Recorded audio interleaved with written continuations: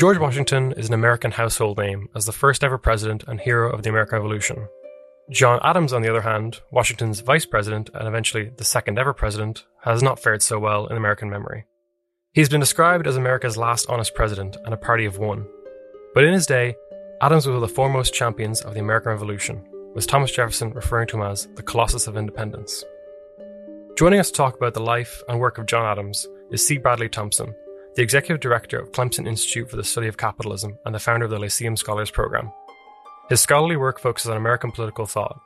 His most recent book is America's Revolutionary Mind, A Moral History of the American Revolution and the Declaration that Defined it, which I personally recommend as an excellent work of intellectual history. He is also the author of John Adams and the Spirit of Liberty, which I read years ago and ever since have become an avid admirer of John Adams. On top of all of this, he writes about historical, political, philosophical, and cultural topics in his Substack, The Redneck Intellectual. And last but not least, he has recently started a new blog, EdWatch Daily, documenting the declining standards in education. So thanks for joining us. Hi, Paul. Thanks very much for having me. So, though most Americans might know of John Adams in some way, shape, or form as the second president of America, I find it really hard to gauge as a foreigner how much they know about him beyond that slightly bland fact that he was the president once. But Adams was definitely one of the driving forces behind the American Revolution, and was a dedicated workaholic who tirelessly dedicated himself to the cause. Could you try and explain, quite briefly, because there's a lot to his life, just how essential Adams was to the success of the American Revolution, and that's often kind of ignored by people? I can be brief, but I'd rather not be if I could. And for the very reasons that you've suggested, which are that Adams has, for really the last 200 years, been neglected amongst America's founding fathers. All of the attention, of course, has always gone to Washington, Jefferson, Madison, and Hamilton. And John Adams traditionally has always been an afterthought. Now, I do think that is changing. And for the last 20 plus years or so, I think Adams's reputation has been rehabilitated for many Americans, in part because of David McCullough's biography in the HBO series on John Adams, which was excellent. But you're right. I think Adams was, with the possible exception of George Washington, America's greatest founding statesman. And I think this is a demonstrable, objective fact. I mean, you can prove it. And that's what I'd like to do. I'd like to lay it out for you and your audience. I mean, in my view, Adams was the revolution's leading man of ideas, and he was undoubtedly its leading man of action.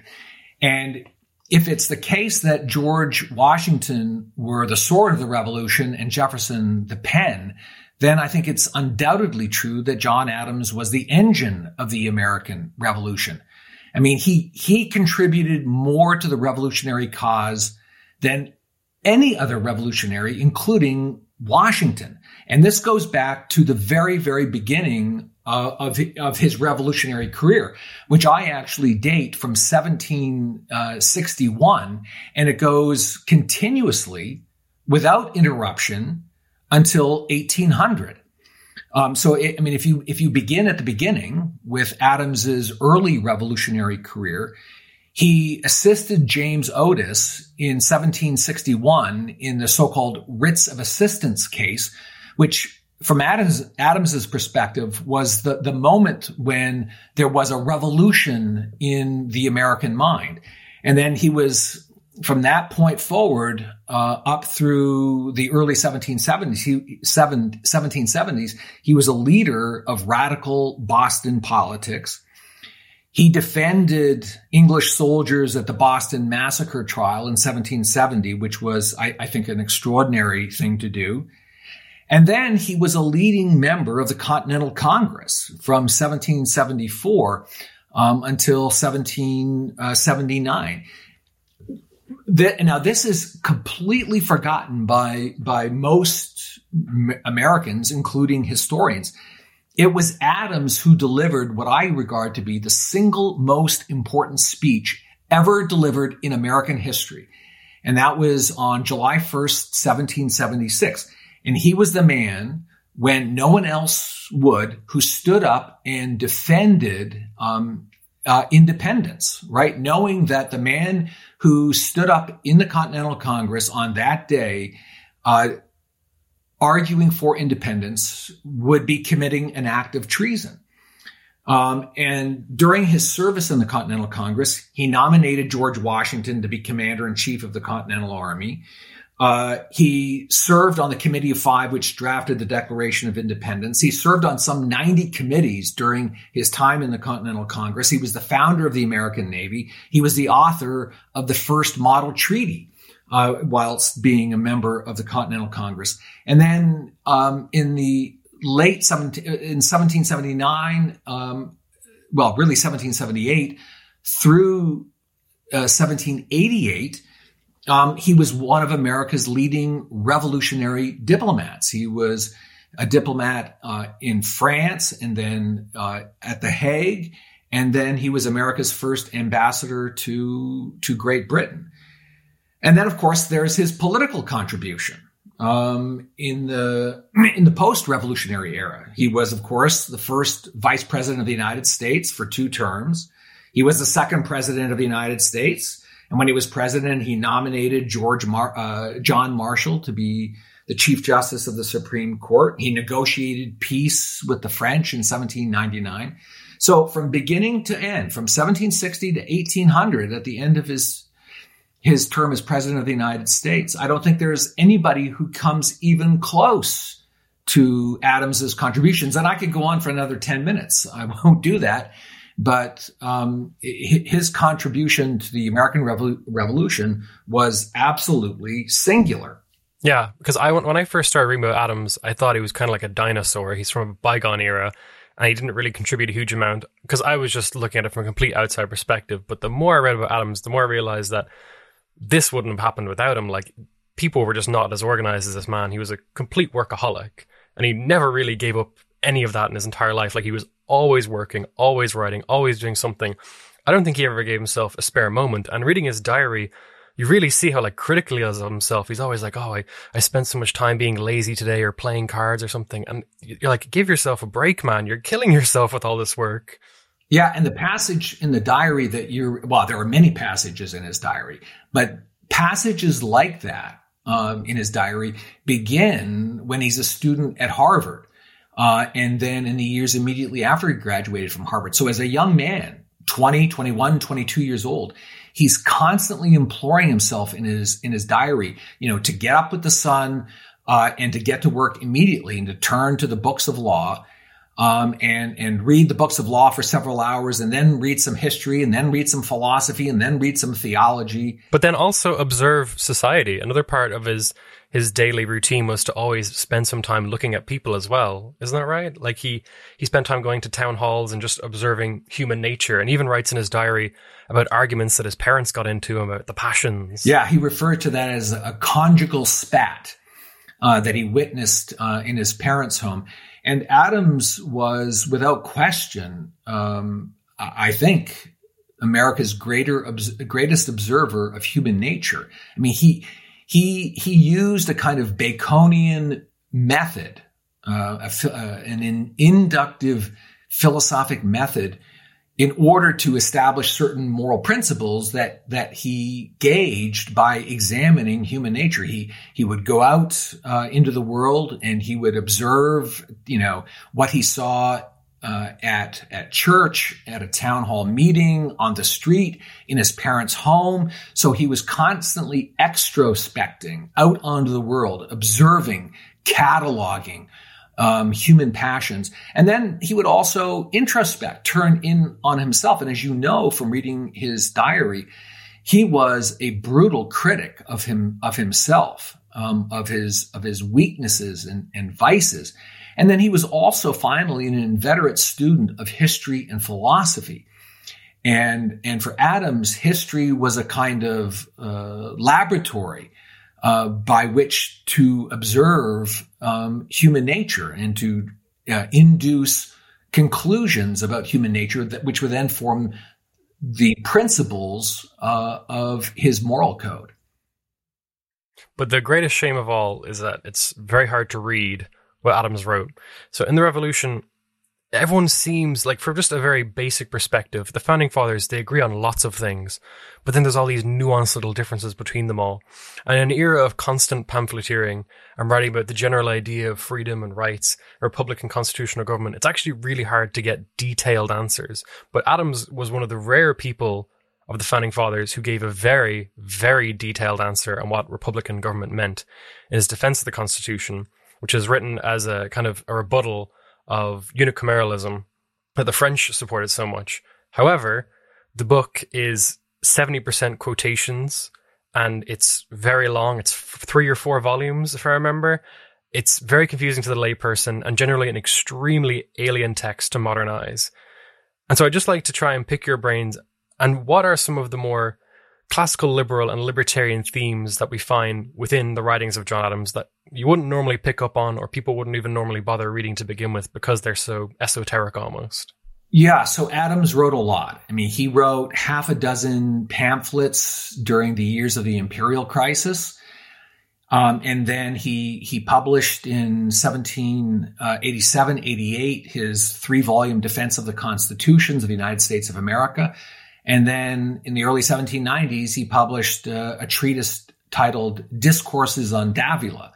So Adams wrote a lot. In fact, I think it's true to say that he published more than any other revolutionary during the revolutionary founding period. And so to answer your question, you have to sort of divide it up, I think, into maybe a couple of periods. The first are his revolutionary writings between 1765 and 1776. And the revolutionary writings are, I would say, and this would be from a libertarian perspective, they're concerned with 2 things. They're concerned with the nature of power and the nature of justice. And so when Adams looks at what the British Parliament and then ultimately George III, what they're doing during that period from let's say the Sugar Act of 1764 to the Prohibitory Act of 1775, what he sees is an abuse of power. He sees, Adams was a proponent of the famous phrase of Lord Acton before Lord Acton was even born, right? Power corrupts and absolute power corrupts absolutely.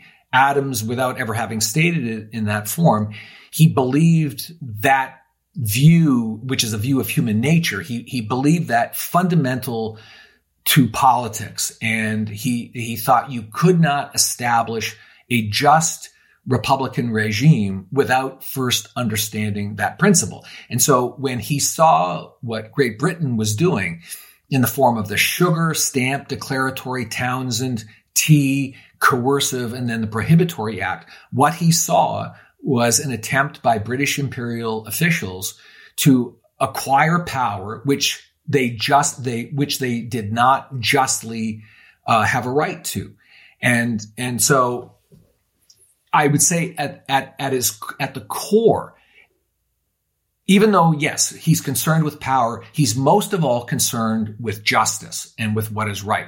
So unlike British imperial officials who believed, for instance, that the Stamp Act was legal and therefore constitutional, Adams's position was that the Stamp Act was unjust and therefore unconstitutional. So at the foundation of Adams's view of politics was a certain conception of justice, and at the heart of his conception of justice was his belief in the Enlightenment view of the moral laws and rights of nature. And I would say that Adams's primary intellectual, philosophic, political goal during the years of the Revolution were to establish a new Republican regime built not on the so-called historical rights of Englishmen, but rather on the moral laws of nature, the moral laws and rights of nature, which, unlike the rights of Englishmen, are not a part of history. The moral laws and rights of nature are objective, absolute, certain, permanent, and universal. And for Adams, those underlying laws and rights of nature have to serve as the unalterable, fixed foundation of all Republican government. So that's the first thing. And one, I could say a lot more about, his views of the imperial conflict before 1776. But then you mentioned his 3-volume defense of the constitutions, which, by the way, it's important to note that he wrote the defense whilst living in London. He began writing it in 1786. And he wrote the defense of the Constitution against the attacks of certain French philosophers, namely Turgot and Condorcet, but also the criticism of the idea of mixed and balanced government that was coming from America's students of Turgot and Condorcet, primarily radicals in Philadelphia, which would have included Benjamin Franklin and the authors of the unicameral Pennsylvania Constitution. So that's the context. But on the other hand, you have to remember, Adams is in London just as the French Revolution is beginning to take off. He's there when the revolution, when the Assembly of Notables is meeting, and revolution is clearly in the air. So on the one hand, Adams, the context in which Adams writes the defense is what's coming to be revolutionary France, and on the other hand, he's worried about the ideas of these French philosophers influencing American constitution makers as well. And so Adams is writing a defense of the revolutionary state constitutions. But what he's writing most importantly, or what he's defending most importantly, is not all of the state constitutions, but his own constitution, the Massachusetts Constitution of 1780. Adams was the Solon, or the Lycurgus of Massachusetts. He was the sole author of the Massachusetts Constitution, and his 1776 pamphlet, Thoughts on Government, had influenced the drafting of 3 or 4 other revolutionary state constitutions. So Adams is, in effect, defending American revolutionary constitution making, with the exception of the Pennsylvania Constitution. And more specifically, what Adams is defending here is the idea of bicameralism versus unicameralism, or he's defending the idea of complex government versus the idea of simple government. Adams is, without question, he is a proponent of the Republican form of government. But he has a much, much more sophisticated view of what Republican government is. So, like all American revolutionaries, Adams is a proponent of sovereignty resting with the people, with we the people. He's a proponent of the Republican form of government. He's a proponent of separation of powers, which all American revolutionaries were. But he is also the most sophisticated philosophic defender of what was referred to at the time as mixed and balanced government. That is the mixing in government of the one, the few, and the many, by which I mean the generic, we might even call it secular view of monarchy, aristocracy, and democracy. Now, of course, the problem is there is no monarchy, there is no aristocracy in America, but that's not what Adams means. Adams means that there is, and this goes back to what you had mentioned earlier, Paul, about Adams being a student of human nature.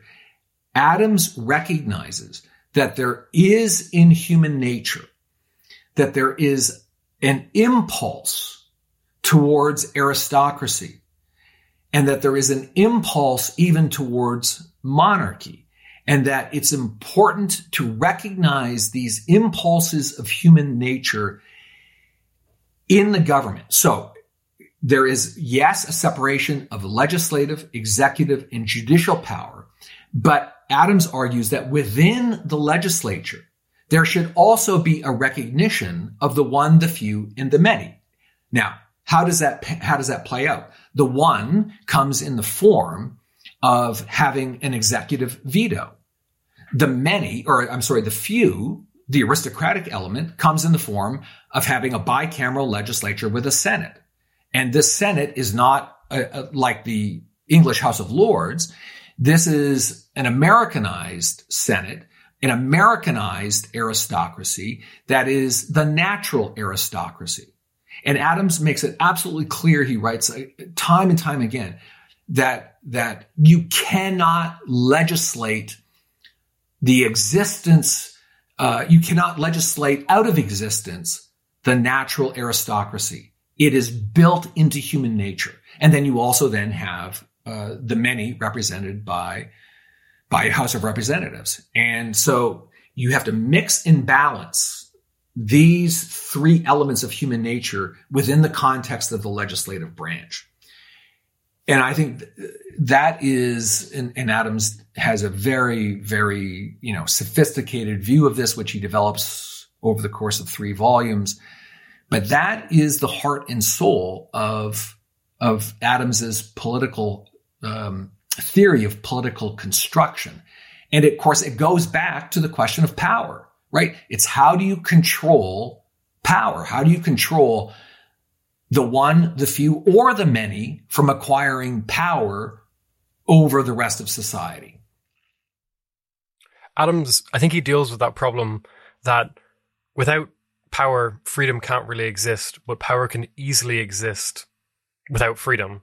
And it's kind of this very odd balancing act that you have to have some level of political power, but with this level of political power, freedom is always a really, really fragile gift that can be thrown out of balance at any time nearly.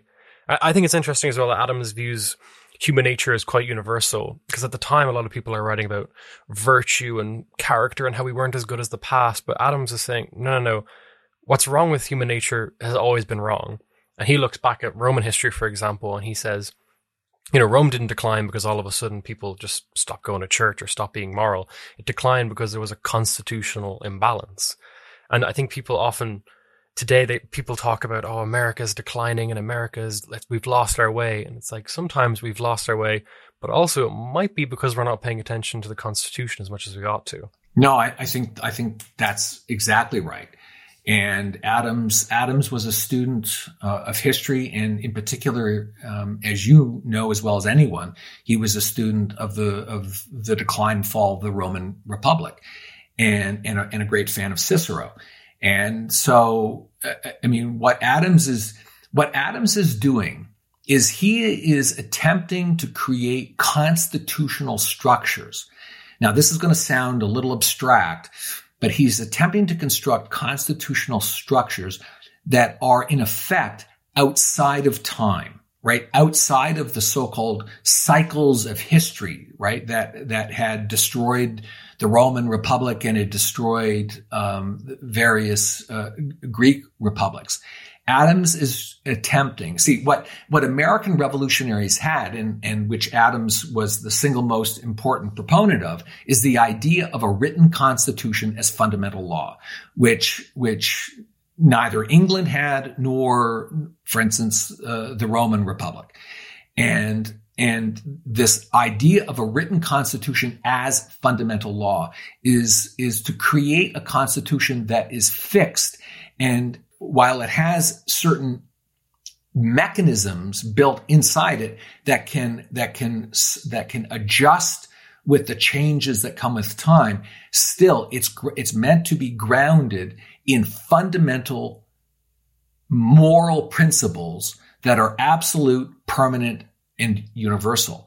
And that is meant to serve as kind of like a granite-like foundation, so that the Constitution does not enter history, because when it enters history, in effect, then it becomes subject to the vagaries of time. Now, I know I'm laying out here a very sort of abstract conception of constitutional construction, but you see, Adams was not only concerned with constitutional construction, and he was America's leading proponent and a handyman, you might say, of constitutional construction, but he was also concerned with constitutional preservation.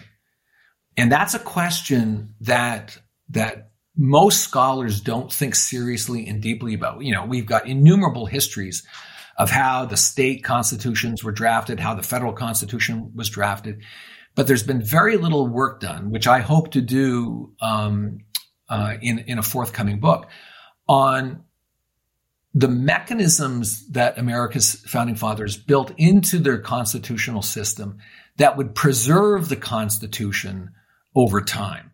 And Massachusetts, his constitution that he wrote is the longest living written constitution in the world, next to possibly San Marino. Am I correct on that one? Yes, you are correct. So Adams has some good libertarian credentials. Constitutionalism is all about limiting power, and Adams is all about natural law, natural rights, man's place in the world as a free being. However, despite all of these great ideas, Adams is often rejected by libertarians. And whenever I bring up anything positive about John Adams to other libertarians, they will always mention the Alien and Seditions Act. And so could you briefly summarize what exactly these acts were and how he was involved with them, and if you think that kind of precludes Adams from being in the Hall of Fame for libertarians? Right. So first, consider the context. The Alien and Sedition Acts, which were passed in 1798, they came in the midst of the so-called quasi-war with France. So they were considered at the time to be war measures. And the Naturalization Act and the Alien Act, these were attempts. I mean, they were passed in reaction to thousands of French radicals who were coming to the United States during a war, and who were criticizing America's policy against France. And they were in the public press. They were libeling the government, saying extraordinarily seditious things about the government and about Adams in particular. So you have to keep that in mind. And then the Alien Acts, they gave the president the authority to designate alien enemies from who are from a hostile nation. It gave the president the authority to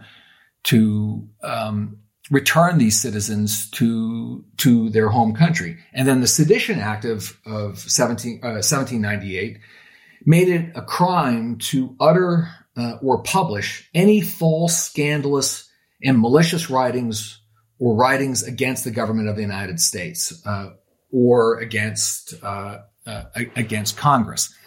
So what does one say about Adams's involvement with the Alien and Sedition Acts?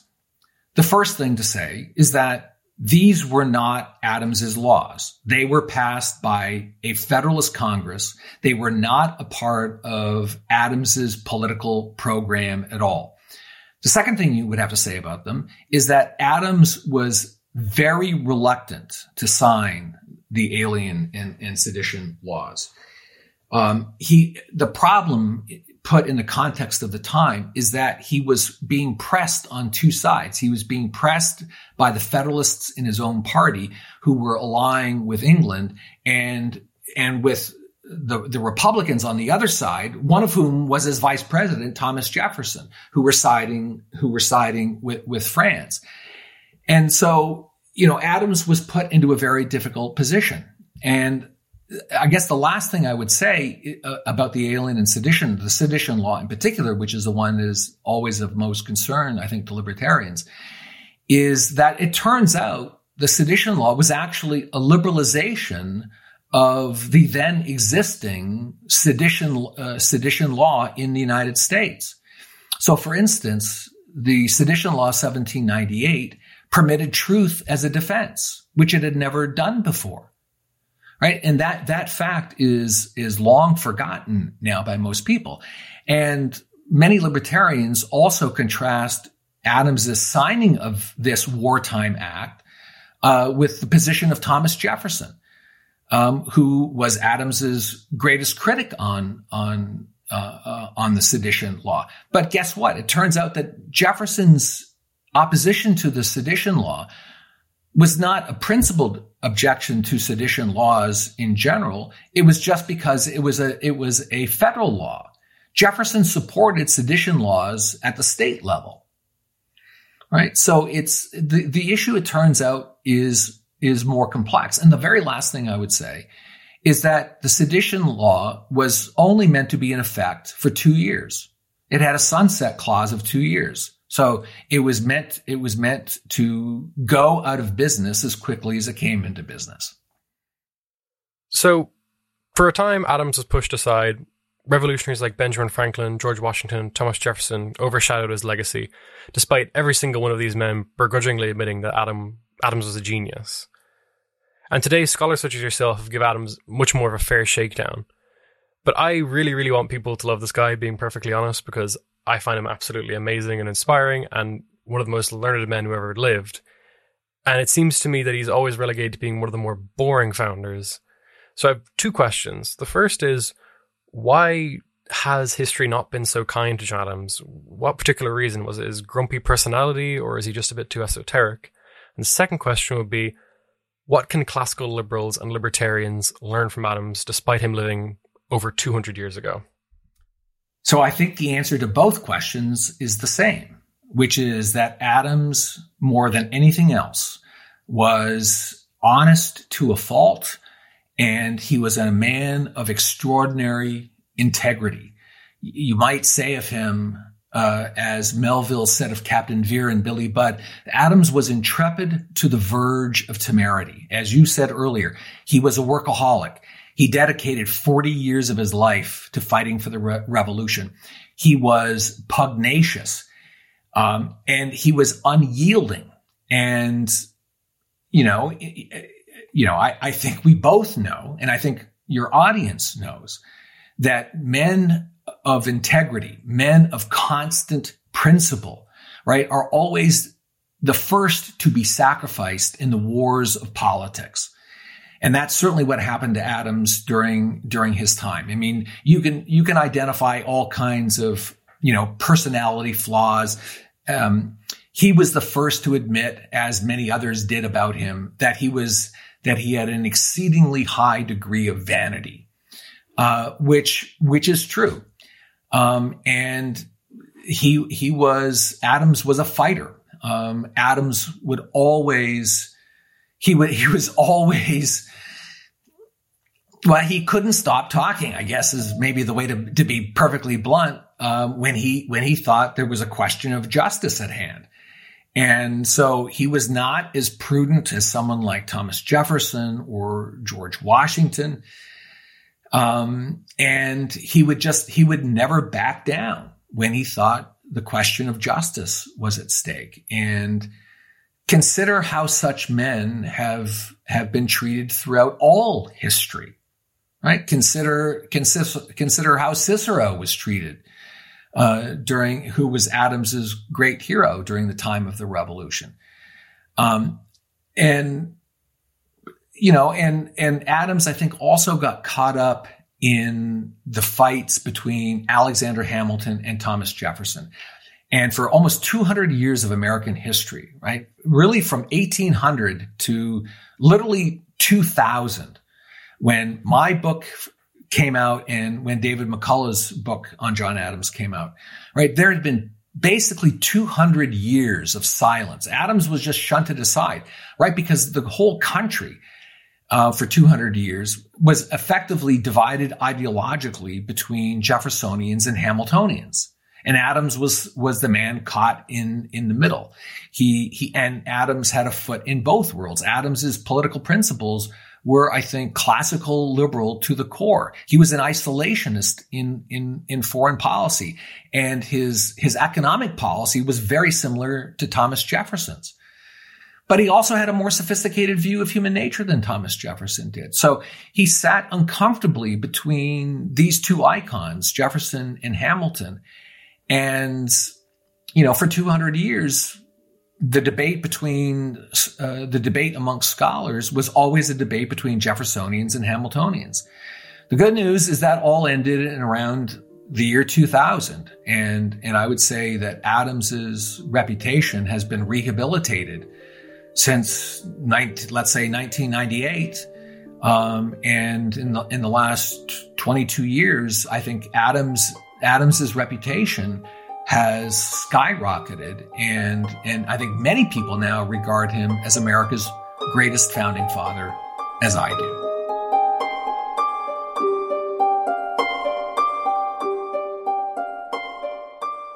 Thanks a mil for listening. I hope you enjoyed this podcast. And if you did, you can subscribe on Apple Podcasts, Spotify, or wherever you listen. Portraits of Liberty is written and hosted by me, Paul Meany, and produced by Landry Ayres. You can also visit libertarianism.org to find more shows like this. I hope to see you next time.